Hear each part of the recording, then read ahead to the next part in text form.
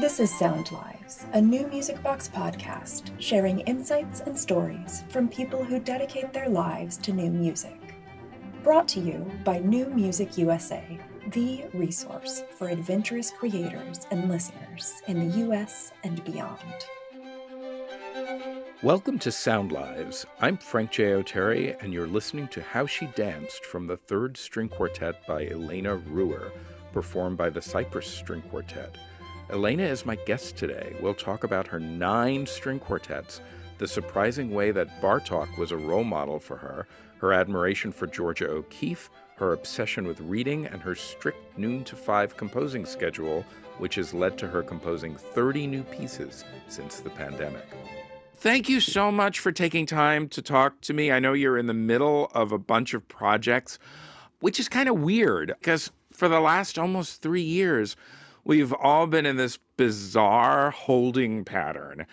And now it seems like there's all this stuff happening again. Just to talk about the pandemic a little bit, for me, I stopped traveling. Travel just interrupts my flow so much that I think there are a lot of artists who just worked a lot. And I wrote like 30 pieces in 2 years or some kind of insane amount because I was working every day, 4 or 5 hours a day, and I had nothing else to do. For me, it was actually kind of eye-opening. And now I'm back to traveling again. And there's concerts which I'm going to, either my own or other people's, and it all gets in the way. I mean, I love it. It's wonderful to be back. But it was interesting for me to just be at home and work. So you really feel when you create music, you need to be in your own space. You can't write like on a napkin like the next string quartet or...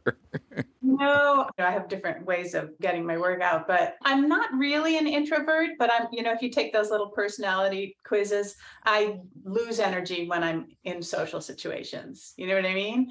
And so all of that stuff took away from my creative energy. But it's amazing that you were able to write so much music during this time. Did performances of all these pieces happen yet? Or are they all scheduled to happen? Some things, I wrote 25 pieces for my daughter for her 25th birthday. That counts as one, okay? And they're little short pieces, and she's a sight reader and a pianist. She's a climate scientist, but those haven't been performed yet. Right. But they were for her, and she's been playing them for fun. And a bunch of my friends who are piano teachers have been using them. They're like intermediate pieces.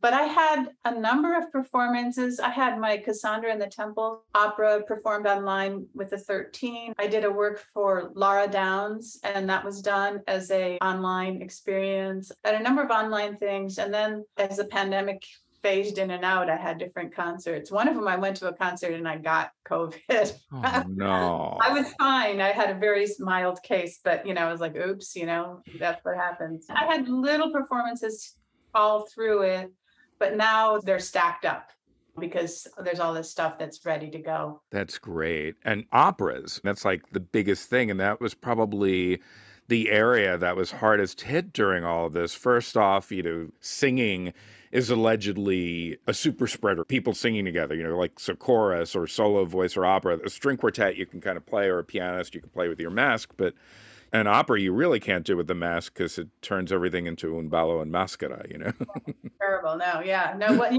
just had a big opera premiere, and that was put off for 2 years because of the pandemic. That was hard to take because you write an opera, you really want to see it, and had to wait, but now it's done.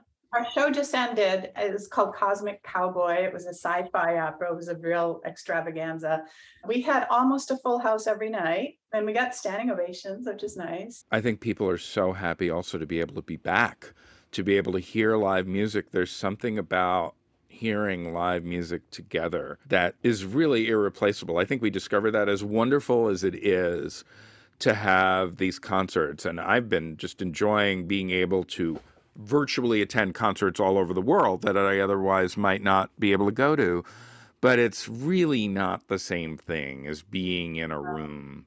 First of all, just the sound itself is so much better, especially with voices. I think we're really sensitive to voices, but the sound is so much better. And then the energy in the room and being there with the performers, it's a completely different experience. So operas have been a very important focus for you, and they're central to the work you're doing now. But I find it interesting, even the works that are non-operatic, even the works that don't have sung texts. So many of your instrumental pieces have a narrative behind them somewhere. There's a story. There's something beyond the notes on you're nodding your head, which people are not going to be able to hear on the podcast. Yes. Yeah. One piece that immediately came to my mind is this wonderful cello concerto of yours, Cloud Atlas, which was inspired by the David Mitchell novel, which I'm ashamed to say I still have not read. Oh, it's so good. I don't know if you like sci-fi, but it's, he's an amazing writer. So it's high level sci-fi. So it's really good. I've been wanting to read it for years, but then I got scared of reading it because I read somewhere that the American and the British editions are different. There are chapters that are different in one version or the other. And then I'm like, okay, well, which version should I read? So, that's the kind of thing that makes my head explode. I just read the one that I had and I love it. But I wonder, as somebody who hasn't read the book, I love the piece. Am I missing something when I hear the piece because I don't know the book? Absolutely not. I mean, I think the reference to Cloud Atlas is that in Cloud Atlas, it happens in these different time periods, and the writing style changes from, sort of old 18th, 19th century writing to 20th century writing to sort of tweeting. And the style of the language changes according to what time period it's in. And that was the thing that I was interested in, is in writing a cello concerto that embraced a sense of stylistic complexity and that sense of past and future and different styles. That definitely ties into your musical interests, which really are the sort of postmodern, everything's fair game, whether it's medieval music, Renaissance music, romantic music, or contemporary music. It's all part of your language. That's true. And also world music, anything that I hear, pop music, anything that I like, I will incorporate or steal or whatever you want to call it. Yeah. Let's listen to some of Cloud Atlas, performed by cellist Jennifer Klutzel with the Boston Modern Orchestra Project, conducted by Gil Rose on a recording of her music released by Bemop Sound.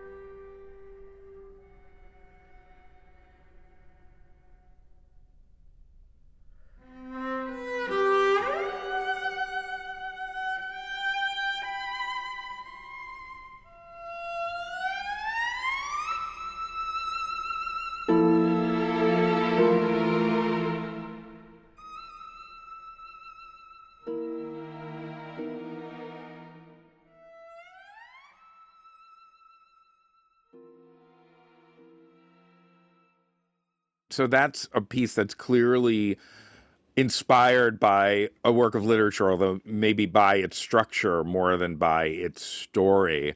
And then you have several wonderful pieces that span a 20-year period that are inspired by the paintings of Georgia O'Keeffe. So I wonder what makes her paintings something that you keep returning to. There's two reasons that I'm interested in Georgia O'Keeffe. One is that I went to the Chicago Art Museum all the time as a kid because my grandma lived in Chicago, and we would go to the art museum every year. And there was the Sky Above Clouds. That's that huge, huge painting that hangs in there. And I just loved it from the time I was a little kid. So it was an obvious choice for me to respond to that. But the other thing is that she's a woman artist working at a time when it was a big deal to be a woman artist and get really famous. And I had read her biography and I was really interested in her as a human. So those two things that sort of led me to O'Keeffe. And then once I did Sky Above Clouds, I said, I need to make a set. And then I was looking at other O'Keeffe paintings. And there's another thing about O'Keeffe that I like is that she was doing representational art at a time when abstract art was sort of the thing. And she was very brave about it. And I like that about her. It actually gave me some courage. Her story gave me courage to do what I wanted to do, which I think is more representational and less abstract, or more narrative and about expressing emotion. And that's why I do what I do. There's a quote O'Keeffe said, which is, I can't say what I want. I can't do what I want. I'd be a fool if I didn't paint what I want and say what I want about painting. And I just always keep that in my heart. And I'm like, I'm going to do what I want no matter what. You did each of these pieces, 10 years separating each one. Next year will be the next 10-year mark. Is there a fourth one? Oh, I hadn't even thought about that. Maybe you're going to inspire me. Yay. I should write a new O'Keeffe piece. I'll think about it. I feel like the triptych is already recorded, and maybe I'll put that in the back of my thinker. I just thought it was interesting that each one was separated by 10 years. I know you're involved in so many other different projects. To write another orchestra piece right now that's like needs to be ready by next year. That's a tall order. Yeah, but I write every day, 5 hours a day. So I write a lot of music. So I might. That's fantastic. What time of the day? Noon to 5, unless Wow. I'm teaching, in which case I go 1 to 6 because I have to teach until 12:30. Those are my hours. And I know it because I don't schedule things as much as possible during those hours. Those are just my free hours. And, sometimes I'm really composing all that time. Sometimes I'm just moving my forte mark up and down and stuff like that. But I'm doing my work 5 hours a day. Well, the Gustave Flaubert story that one day in the beginning of the day, he added a comma to the sentence. And at the end of the day, he got rid of the comma. That was his work for the day. So moving things around is actually very important. I've heard my writer friends say this, and it goes back to your quote, which is that if you're having writer's block, you don't just avoid your work. You go in there and you edit and you check your typos and you go through, and eventually your gears start working. You get back into it and you're doing it again. So I think there's a lot to be said for that. It's so true. Well, I have my marching orders. We have to be very good and end at a hard noon because I don't want to invade your composing time. It's something that's very precious, especially if you're writing that fourth O'Keeffe piece. I got to make sure. All right. I'll try to start in 45 minutes. So, once again, with the O'Keeffe pieces, there I know the paintings. They're super famous paintings. I've seen them live. I've seen reproductions of them. But again, I wonder, how important is it to know the paintings, to have seen the paintings, to appreciate the music? I think they're just jumping off points for me as an artist. I don't think it's important. I think the music exists by itself. There are relationships between the music, especially A Sky Above Clouds, which has all these repeating images of clouds, and there's a little ostinato motive that's constantly there. It morphs and it changes, but it's always there. And to me, it's the clouds repeating. I was in graduate school when I wrote that piece, and I was really enamored with Steve Reich and John Adams. And it's a little bit minimal. I was really interested in that kind of thing. And so there was something about the O'Keeffe that seemed like minimalism made as a visual object to me. Let's hear the opening of Sky Above Clouds, again performed by the Boston Modern Orchestra Project, conducted by Gil Rose.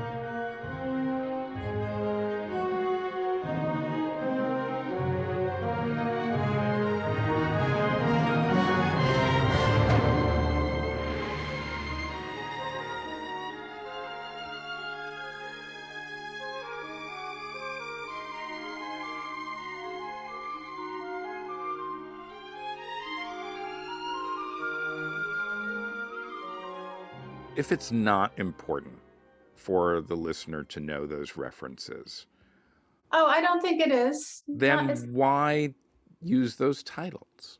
Well, they're cool titles. And if you know them, it does enhance the experience. And they are inspirations to me. I mean, I have one string quartet. It's my fifth string quartet, which is called Bel Canto. Yeah. And that's based on the Ann Patchett novel, quite literally. It's one of the only pieces I have that's really literally based on something extra musical in a way that matters. And if you know that book, you do experience the string quartet in a very different way than if you don't know the book. So that's probably one piece that really does matter. But most of them, it's just a jumping off point. It's interesting that you mentioned String Quartet number 5 because I was heading right there. What made me think of that is, in the case of the string quartets, you've now written 8 of them, which is like, it's amazing. You know? I'm at 9. Whoa. Okay, I got to catch up. The 9th one hasn't been recorded yet. It's not out there yet. No, right? It's going to be premiered first weekend of November. That's incredible. But once again, you know, when you title a piece, say String Quartet number 7, all that tells a listener is that you've already written 6 others, right? Right. But you get the best of both worlds because most of these pieces also have additional titles beyond that formal title, and even the movements. Every particular movement has a title, and the one I thought of immediately was Bel Canto, where you get so specific. You know, the accompanist dies, you know, you're cooking coq au vin, like these really, really specific things. So what in the music tells you those things? Well, in Bel Canto, it's complicated because the story is about an opera singer and she has certain repertoire. So I chose 4 pieces, 3 of which she actually sings in the book and 1 which I just included because I needed a little variety. I actually quote those pieces and I use them as jumping off points. So "Bisi d'arte, di di di di," right? That aria is one that she sings in the book, and the opening of the piece starts Rebels in the Vent, and it's doom dee doo doo doom dee. And I just take the first note and put it down an octave, and I make this little ostinato out of it, right? So all of the pieces in that quartet refer back to the source material, but sometimes it's altered enough that you can't tell. Sometimes it's very, very, very close to the source material. The fact that she's an opera singer informs the music. But if someone were to hear this and say, oh, this is this chapter, this is the coq au vin chapter, where's the coq au vin in the music? So Simon Thibault makes coq au vin, right? That's the name of that movement. The book has both light and dark moments. In this moment in the book, it's very light and it's very sweet because he's doing this for other people and it's a moment of relaxation. So I wanted to write something very sweet and very straightforward and short. No, I have to remember exactly my process, but I lean towards the more diatonic. This is not a very specific answer, but it's the truth, is that I have an emotion about that scene. And I sit in that emotion, and then I sit at the piano and I improvise through that emotion. I try to make a sound out of the emotion that I'm feeling. And when I say, yes, I captured it, then I write it down and then I work on it. So it's all about turning emotion into sound. As far as I'm concerned, that's my job. That's what I do. Love How it. it's done, it remains a mystery to me. You know, And it's all stuff happening up here that you don't understand. And it's what keeps fueling the next piece, because if you'd figured it out, it's like, it's not as much fun, right? Yeah. Maybe I was having an oral hallucination with this, but you said that there were 3 pieces that she sang that wound up in the piece. And I was hearing, I was like, okay, this sounds really familiar. This sounds familiar. At one point, I thought I heard a snippet of Dvorak somewhere. Is that possible? The Rusalka, it's a whole movement, Song to the Moon. It's more than a transcription because I do add layers to it, but the tune itself is in pizzicato. You know, usually it's the singer who's singing the tune, but this is just in pizzicato. And then there's this layering of the story on top of that. It's called Carmen Studies Grammar. And to me, the Dvorak is the grammar. See if you can pick out Dvorak's music in this excerpt from Elena Ruer's 5th String Quartet Bel Canto, performed by the Cyprus String Quartet, released on Avi Records.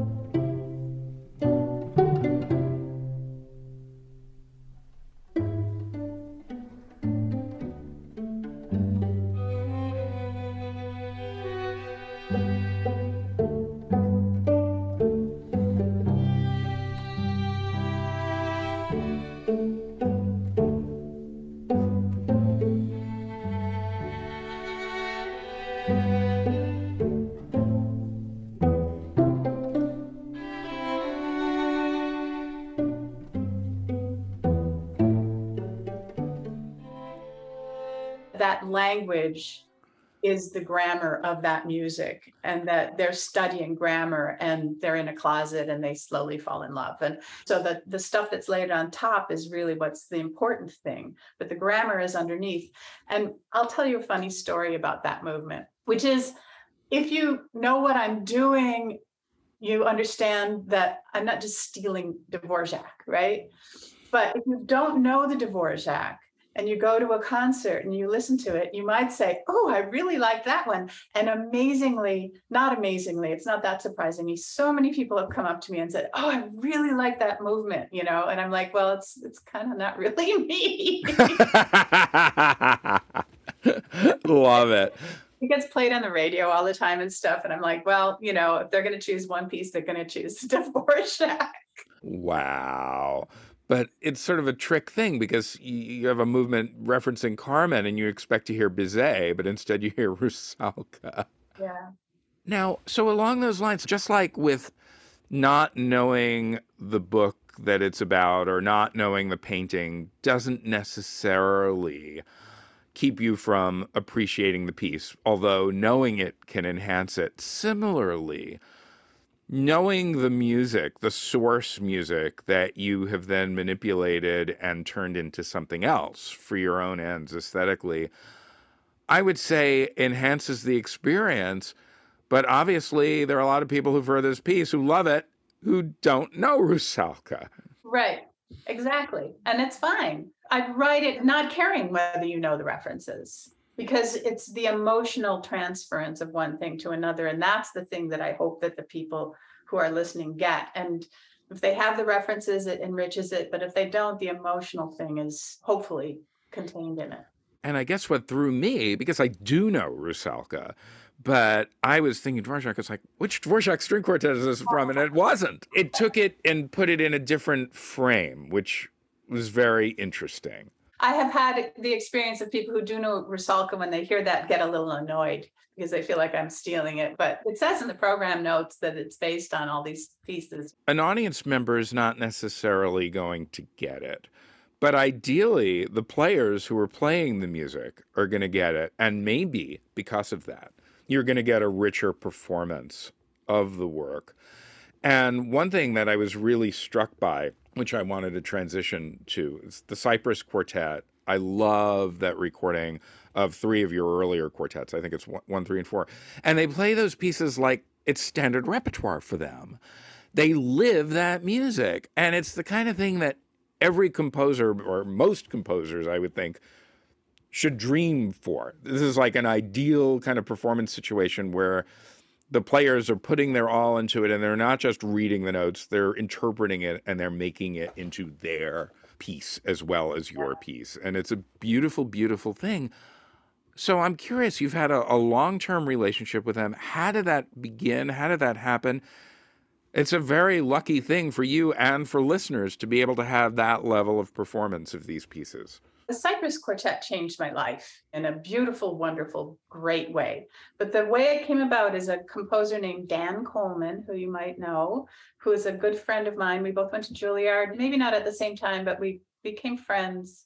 I can't even remember how we became friends, but we became friends. And the Cypress Quartet had this thing, which is that they commissioned a new work to go with a program every year. And they were always looking for a composer. And the way they did their selection was that they would get anonymous recordings that they would solicit from their friends, right? It wasn't a call, it was a solicitation. So Dan Coleman recommended that they listen to one of my quartets. My 3rd quartet was done by the Borromeos. And they had me send it in anonymously. And then they would listen to like stacks, 20, 30 pieces. And if they all liked the same thing, then that would be on the list of people that they would commission, but they had to all like it. Wow. And so they chose me. I wrote my 4th quartet for them, and then I wrote my 5th quartet for them, and my 6th quartet for them, and then recordings, and on and on. Incredible. And they went back to the pieces that they didn't commission and performed them as well, which is my 1st and 3rd, and they played them all over. They played them 30 times on regular part of their concert tours. They became my buddies. I used to call them my band, but they're all good friends of mine. They're no longer a quartet together. They lasted 20 years and they were like, well, we want to do other things. So now all of them are working with me in one way or another on their own projects. So it's pretty cool. Wow. And the other thing that I loved about working with them was their commissioning program, which is they asked me to write my fourth quartet in response to Beethoven Opus 59, number 3, and the Mozart Dissonant. And I was really interested in the idea of the relationship of these older repertoire to what I was doing. And that informed a lot of music that I've written that's not involved with them. But they're responsible for the bel canto one. They asked me, because I used to travel with 4 books all the time, because I'm a real weirdo reader. I read 3-4 books a week. Wow. And novels. I only read novels, and I read everything from the Pulitzer Prize winning literature to the ancient classics to junk. I love sci-fi and mystery novels. I read everything. Love it. So they asked me to respond to literature. And then I chose bel canto because it had this musical thread through it that I thought would be fun to play with. I love that book. I love working with them. And the other thing about the Cypress Quartet is that because I had all these quartets that were written pretty well, there's some of my best work, and they were recorded so well, lots of other quartets found me. So now I have 10 string quartets that I can call up anytime and say, I want to play one of my pieces. That's so fantastic. It's the kind of thing that most composers dream of, and a rare thing. It happens with chamber groups where it happens even less. You were lucky also in this regard is with an orchestra. You were the first composer in residence for BMOP, the Boston Modern Orchestra Project, which is sort of a fascinating thing because normally you think of composers in residence and you think of, orchestras that mostly do standard repertoire, and they have a composer in residence who's going to be their kind of gateway to new music, and they'll, maybe commission a piece or have that person curate a series. But BMOP is all about new music. That's what they live for. So to be composer in residence for them, I imagine a very different kind of experience, or was a very different kind of experience. Well, I've never been the composer in residence with an orchestra that was not a modern orchestra. So I don't know how it's different, but it was really fabulous in many ways. That was a job that I just auditioned for. They had a call and I just auditioned, and I got along really well with Gil Rose, and he's still a good friend of mine. They're a great orchestra. Gil is a great conductor. He really knows how to pull it all together. So I got my pieces performed in an opera and 2 CDs and all this stuff, which is wonderful. I got to meet all the musicians in the band, right? And now those musicians are playing my music all the time, which is great. And finally, I got to interview all the composers. For 5 years, I did that job. And I would be the MC at the opening of the program, and I would interview all the composers who came through and have to, of course, do some research on them and get to know them. And then I would go to the rehearsals and really learn their piece inside and out. And I learned an enormous amount about kind of what was going on at that time in the music world, what the aesthetics were, what people were thinking about. And that was really fascinating and interesting. Wow, that's wonderful. I feel like that's what my life is to a great extent, talking to all these people, kind of getting inside their heads. It's very inspiring as a composer. So I totally relate to that. There's a piece on that BMOP recording that I want to mention because it's one of my favorite pieces of yours, and I wanted to talk about it a little bit. It only uses the strings, string orchestra piece, Shimmer. It is such a gorgeous piece. And in the notes, you talk about how it's inspired by Vivaldi. And I love Vivaldi. I get into these arguments with people who say, oh, Vivaldi wrote the same piece 500 times. He didn't. If you hear people who are really dedicated to playing his music, there is so much going on in there, especially when you hear period instrument groups do Vivaldi and they bring out some really incredible things in it. But I'll tell you, I love your piece, but I don't hear the Vivaldi in it. I hear lots of other things. So I'm curious about where the hidden cipher of Vivaldi in that piece and where that is. Well, there's a story. Do you want to hear a story? Yes, totally. Right. I don't know if you know Scott Yu's Metamorphose, and I was 27 years old or something. And that's how I met Dan Coleman. Dan had a piece commissioned by Metamorphose, and I don't know how he found me, but he found me and he said, we should get this girl to write us a piece. And so they were going to make a recording for their premiere season. They said, will you write us a piece? You have 6 weeks. or 2 months or whatever it was. I had this really, really quick window of time. I was teaching full time and I was composing in every crack of time that I could to try to get it done. And so I was like, okay, yeah, I want to write a piece. And so I was like, well, these guys are all young and they're sort of rock and roll. And I was like, I'm going to do something kind of rock and roll for orchestra for them. And I kept writing these things that sounded just so cheesy, like, you remember that Beethoven's Fifth version? It was so awful. The disco Beethoven, Walter Murphy. Yeah. Yeah. This is not what I want to do. And I was really frustrated and I was under the gun and under the deadline. And I got really mad one day and it was cold. It was January in Boston. And I thought, I have to get out of the house and just walk around. And I said, I'm going to go to the shopping mall, because that's where you can go in the winter and when there's ice all over. So I go to the shopping mall and it's a very upscale, fancy shopping mall, the Chestnut Hill shopping mall in Newton. And I'm just walking around, I'm just there to get out of the house. I'm walking around and they're playing Vivaldi, Four Seasons of Spring they're playing. And I go, oh, Vivaldi, it's so beautiful, and it's a string orchestra. And I'm like, oh, I wish I could write something like this. And then I was like, wouldn't Vivaldi have been totally flipped out if he was just in a time machine and appeared in this shopping mall and heard his music being played perfectly coming from heaven, like that whole sort of idea. And I said, wait a minute, I can write something like by Vivaldi, I can sort of try to get into Vivaldi's head.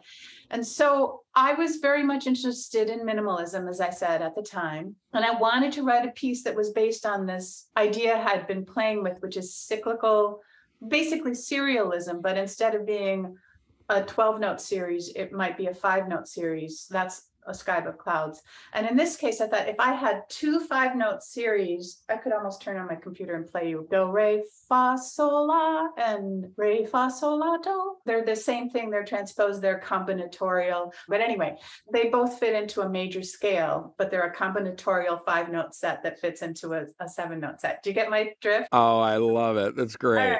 I can't remember the series in my head, it's gone. But then I said, okay, now that's the part of it that's Vivaldi is the diatonicism. The other part of it that's Vivaldi is that by taking this set, 10-note set, and taking the lower notes, which is the Steve Reich idea of taking the lower notes and creating a resultant melody, and the higher notes and creating another resultant melody, what I did was make counterpoint. And so the whole piece is full of canons and counterpoint, and some of the ornamentation is a little Vivaldi-esque. You're not supposed to go, oh, Vivaldi, obviously, but there are Vivaldi aspects to it. So that's how that happened. Let's listen to the opening of Shimmer, performed by the string section of the Boston Modern Orchestra Project, conducted by Gil Rose.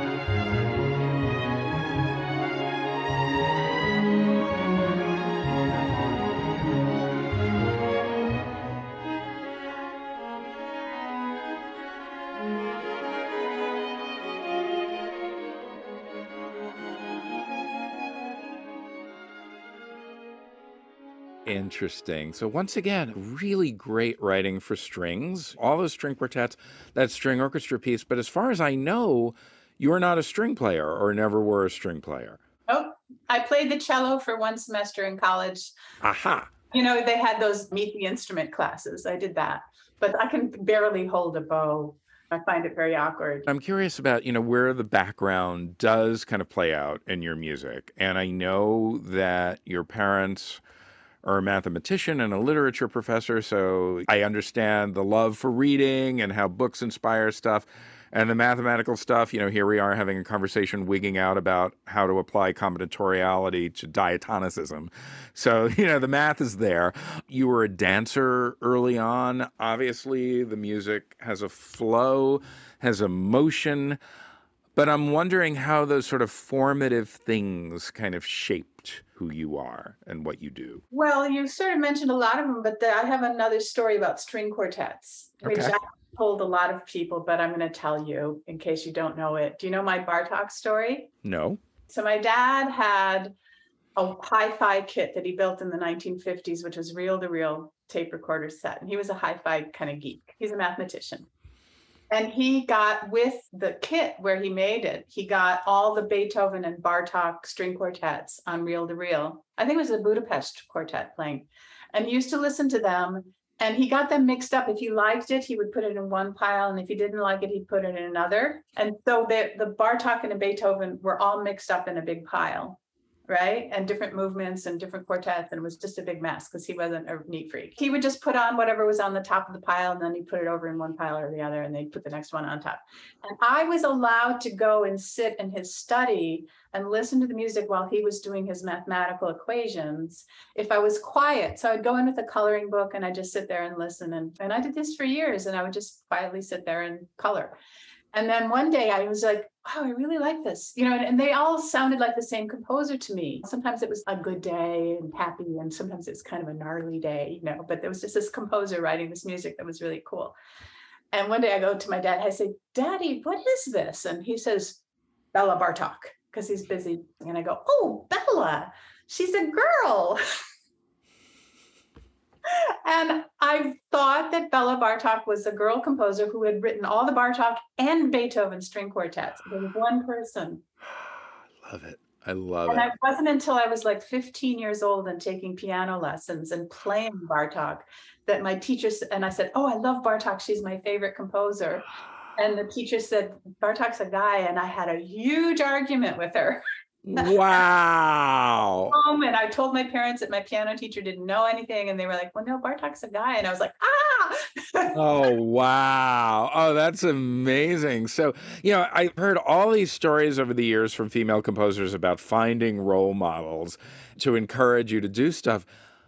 This one takes the cake. That's absolutely the reason why I've written so many string quartets, is that I have that, I was steeped in it as a little kid. But to this day, I get the movements mixed up because I never knew what they were. I was just listening. I love it. That's incredible. And it also kind of plays into this whole sort of mix and match periods of history idea and this sort of postmodern aesthetic. Although one thing I have to say that I find so refreshing about your music is that it sort of exists beyond isms. We've kind of have this shorthand these days, for better or worse, where we try to explain everybody away in a sentence, say, oh, this does that. I was listening to recently your 3 preludes for piano. There's some Debussy in there. There's some Scott Joplin in there. There's all this stuff in there. But it was inspired by Babbitt also, in a way. There's a 12-tone Rhone behind it, but it doesn't sound like that at all. It sounds totally different. So you're able to use these different pieces of history and kind of do your own thing with them, which is really exciting. But of course, then it makes it harder to explain what you do. Yeah, I guess, but whatever. Here's a bit of the second of Elena Ruhr's 3 preludes for piano, called A Solitary Figure at Water's Edge, performed by Sarah Bobb and released by Albany Records.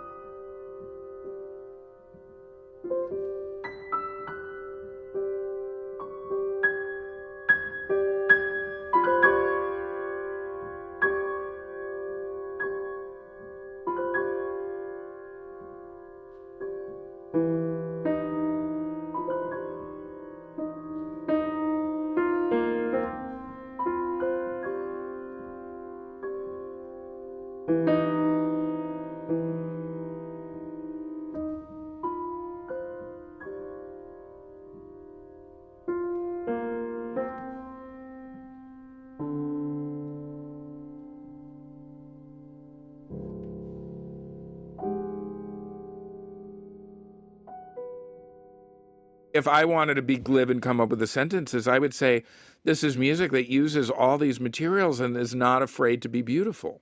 Well, thank you. Being beautiful is very important as far as I'm concerned. I take it very seriously. And emotive is important too. I have this little phrase, the surface is simple, the structure complex.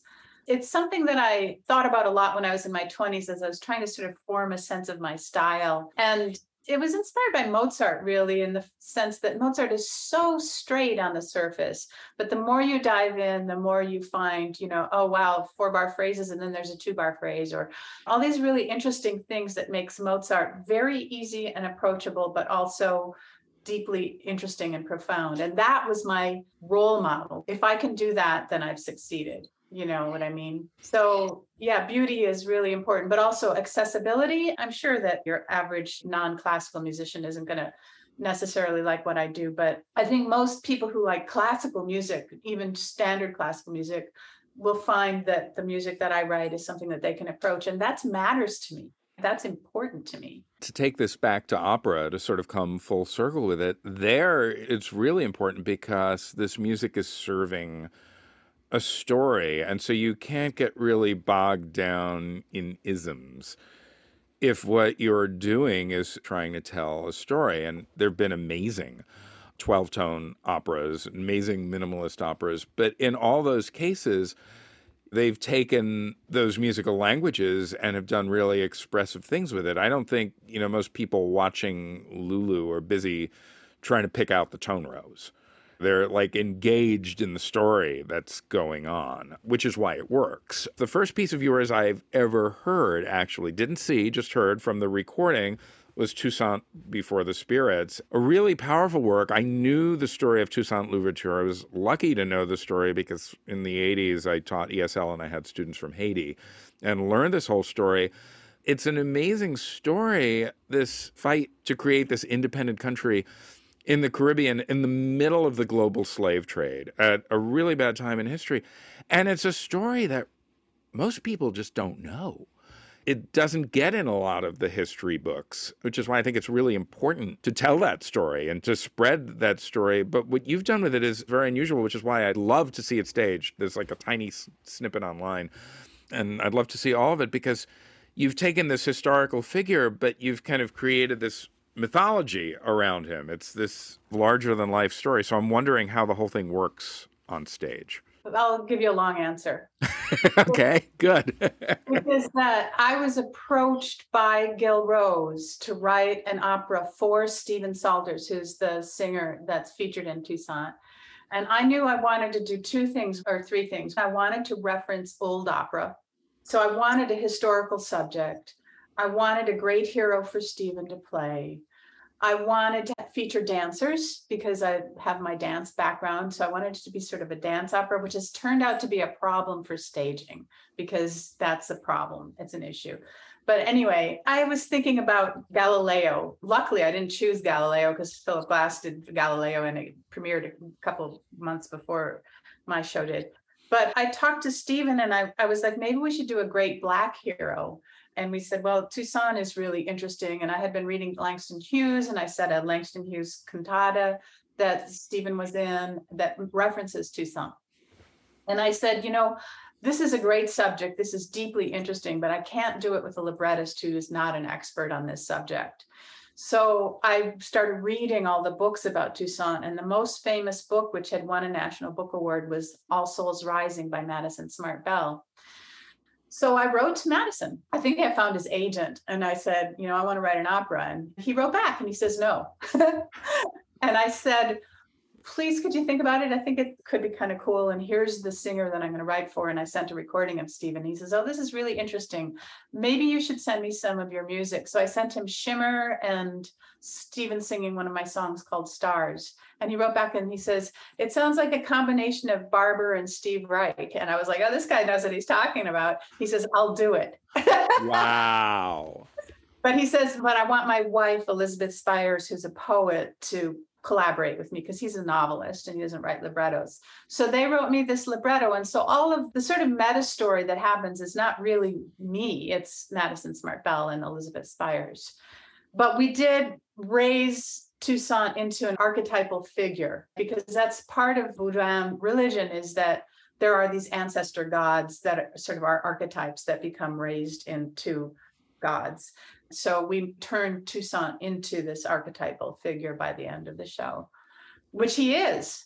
If you grow up in Haiti, every high school student writes a paper about Toussaint, but it is also problematic. I mean, I wrote Toussaint in 2000 and 2001, right as I was writing it. September 11th happened, and I started thinking a lot about Toussaint as his story having to do with the slave trade, and the slave trade being based really on economics, and that the revolution, there was a parallel sort of there that I was really interested in, and the parallels to modern life, where we are investing blindly in companies that participate in slave labor even today, right? So I was thinking about all that stuff when I wrote it, but I was very aware of the fact that I'm white and I'm writing an opera about a Black story, and I felt pretty uncomfortable about it.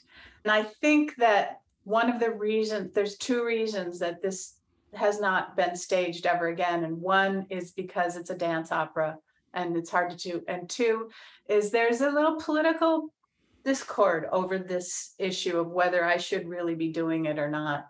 That's just the way it is. I think what's important is that these stories need to be told.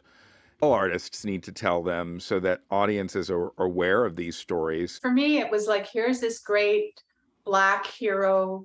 I'm writing for a Black singer who's a heroic type. He lives in the time of Mozart. I want to write about that time period. I really want to tell this story. If I don't tell the story because I'm white, what does that mean? You know, am I not telling a story because I'm white? That's sort of a racist thing too, right? So I just decided it was better to tell the story and let the chips fall where they may. And I was very proud of that. I am still very proud of that opera. I think I wrote some of my best work. Whether it gets produced again, Your Lips to God's Ears, it would be great.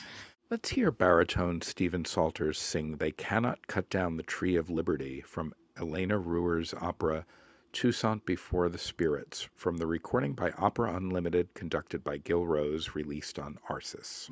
They cannot cut down the tree of liberty. They cannot cut down the tree of liberty. I say by the Spirit that is in me, that tree will spring back from its roots. The tree will spring back from its roots. The roots are many, and they are deep. They are deep.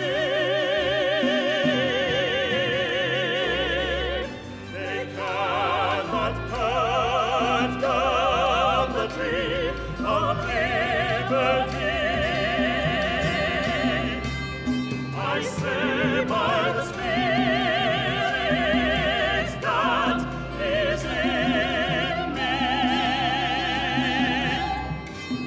that tree will spring back from its roots. The roots are many, and they are deep. The other operas that are being done, Cassandra and the Temples, once again, an old story, an ancient story, but updated to reference climate change, which is obviously a very current topic, something that affects all of us. I got the idea to do the Cassandra opera when I saw Al Gore's Inconvenient Truth. It just made me think that Cassandra was this person who was predicting this terrible thing and no one would believe her. And I felt that Al Gore, although many of us believe Al Gore, that he had the same problem. And so that was where that came from. One final work I want to touch on, recent work that you created during the pandemic, which was very moving, and I don't want to, not mention it, is this Requiem that you did, which is a really powerful, moving piece that is much shorter than a lot of other Requiems and has interpolated texts and is a very personal piece.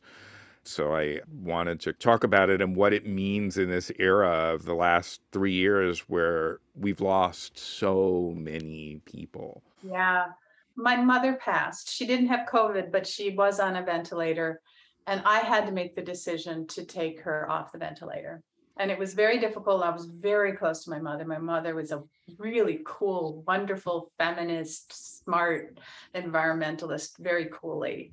One of my best friends, I used to talk to her every day practically. So when she passed, it really hurt me. And I wanted to write a piece for her, but I was feeling a little funny about it. And my husband, who's a doctor, said, you should write a requiem for her and all who passed in 2020.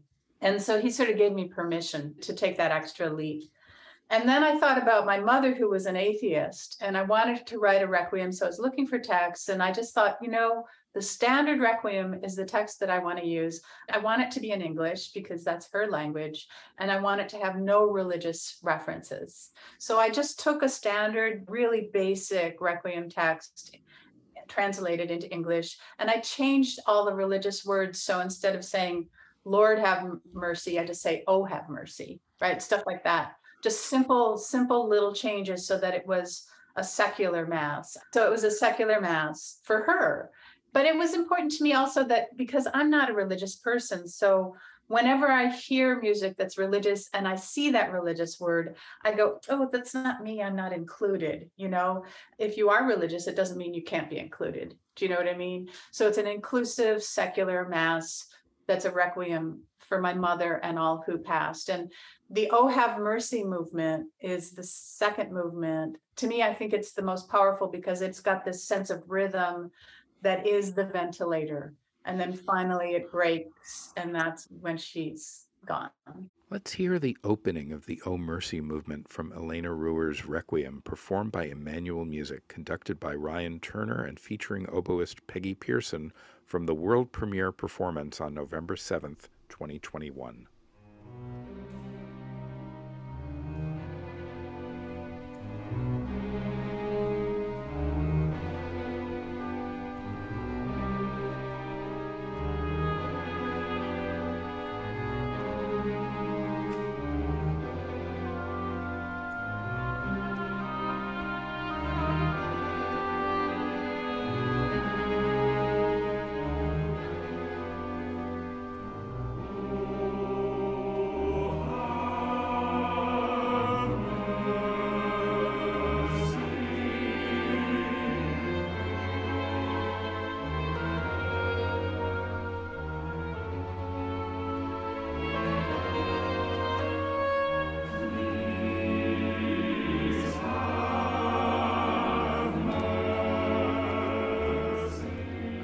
So glad I asked you about that. It's a funny place to end this conversation because I feel like that piece is very much of the pandemic moment. And now at this point, at the beginning of our conversation, we talked about how now at this transitional period where we're pivoting out of it somehow. And you said you're traveling again, all these live pieces are happening again. So is everything back to normal? Normal in the scare quotes, which people who are listening to this can't see my fingers. Pretty normal. I mean, I went to the BSO last night and I didn't wear a mask. I forgot it. And then I went, oh, I forgot my mask. And then nobody was wearing masks. So I was like, okay, maybe I shouldn't have done that, but I forgot to bring it. So it is pretty normal. I've been going to a lot of concerts and stuff. I'll tell you something on a happy note so that we end happy, because it is almost 12 o'clock. I'm writing a new opera. It's called The Thrilling Adventures of Lovelace and Babbage. And it's based on a graphic novel by Sidney Padua. And it is a response to the pandemic in the sense that it is a comic opera. It is very funny. The librettist is the fabulous Royce Vavrick. Oh, wow. Yeah. He's amazing. He's a lovely guy. And it's a lovely, funny libretto. It's very funny. And it's very light. There's hardly a dark moment in the whole show. And it's full of things that make people laugh, because we did a reading of it and people were just giggling and stuff. And I thought, it's time. It's time for us to lighten up, because there's so much that we can feel dark about. But I needed to lighten up. I feel like my listeners need to lighten up too. Well, I can't wait to hear that and see it. It's going to be at MIT, because it's Lovelace and Babbage were the inventors of the first calculating machine. And so MIT has supported Guerrilla Opera to do the first production. And then it's going to get reproduced in a couple of other places. But the MIT premiere is the first weekend of February. So you got Wow. Fantastic. Yeah. Wow. Well, thank you. I don't want to intrude onto your composing time. Thank you so much for spending some time with me today. That concludes this episode of Sound Lives, but while Elena Ruhr heads off to compose, let's listen to some of another one of her pieces.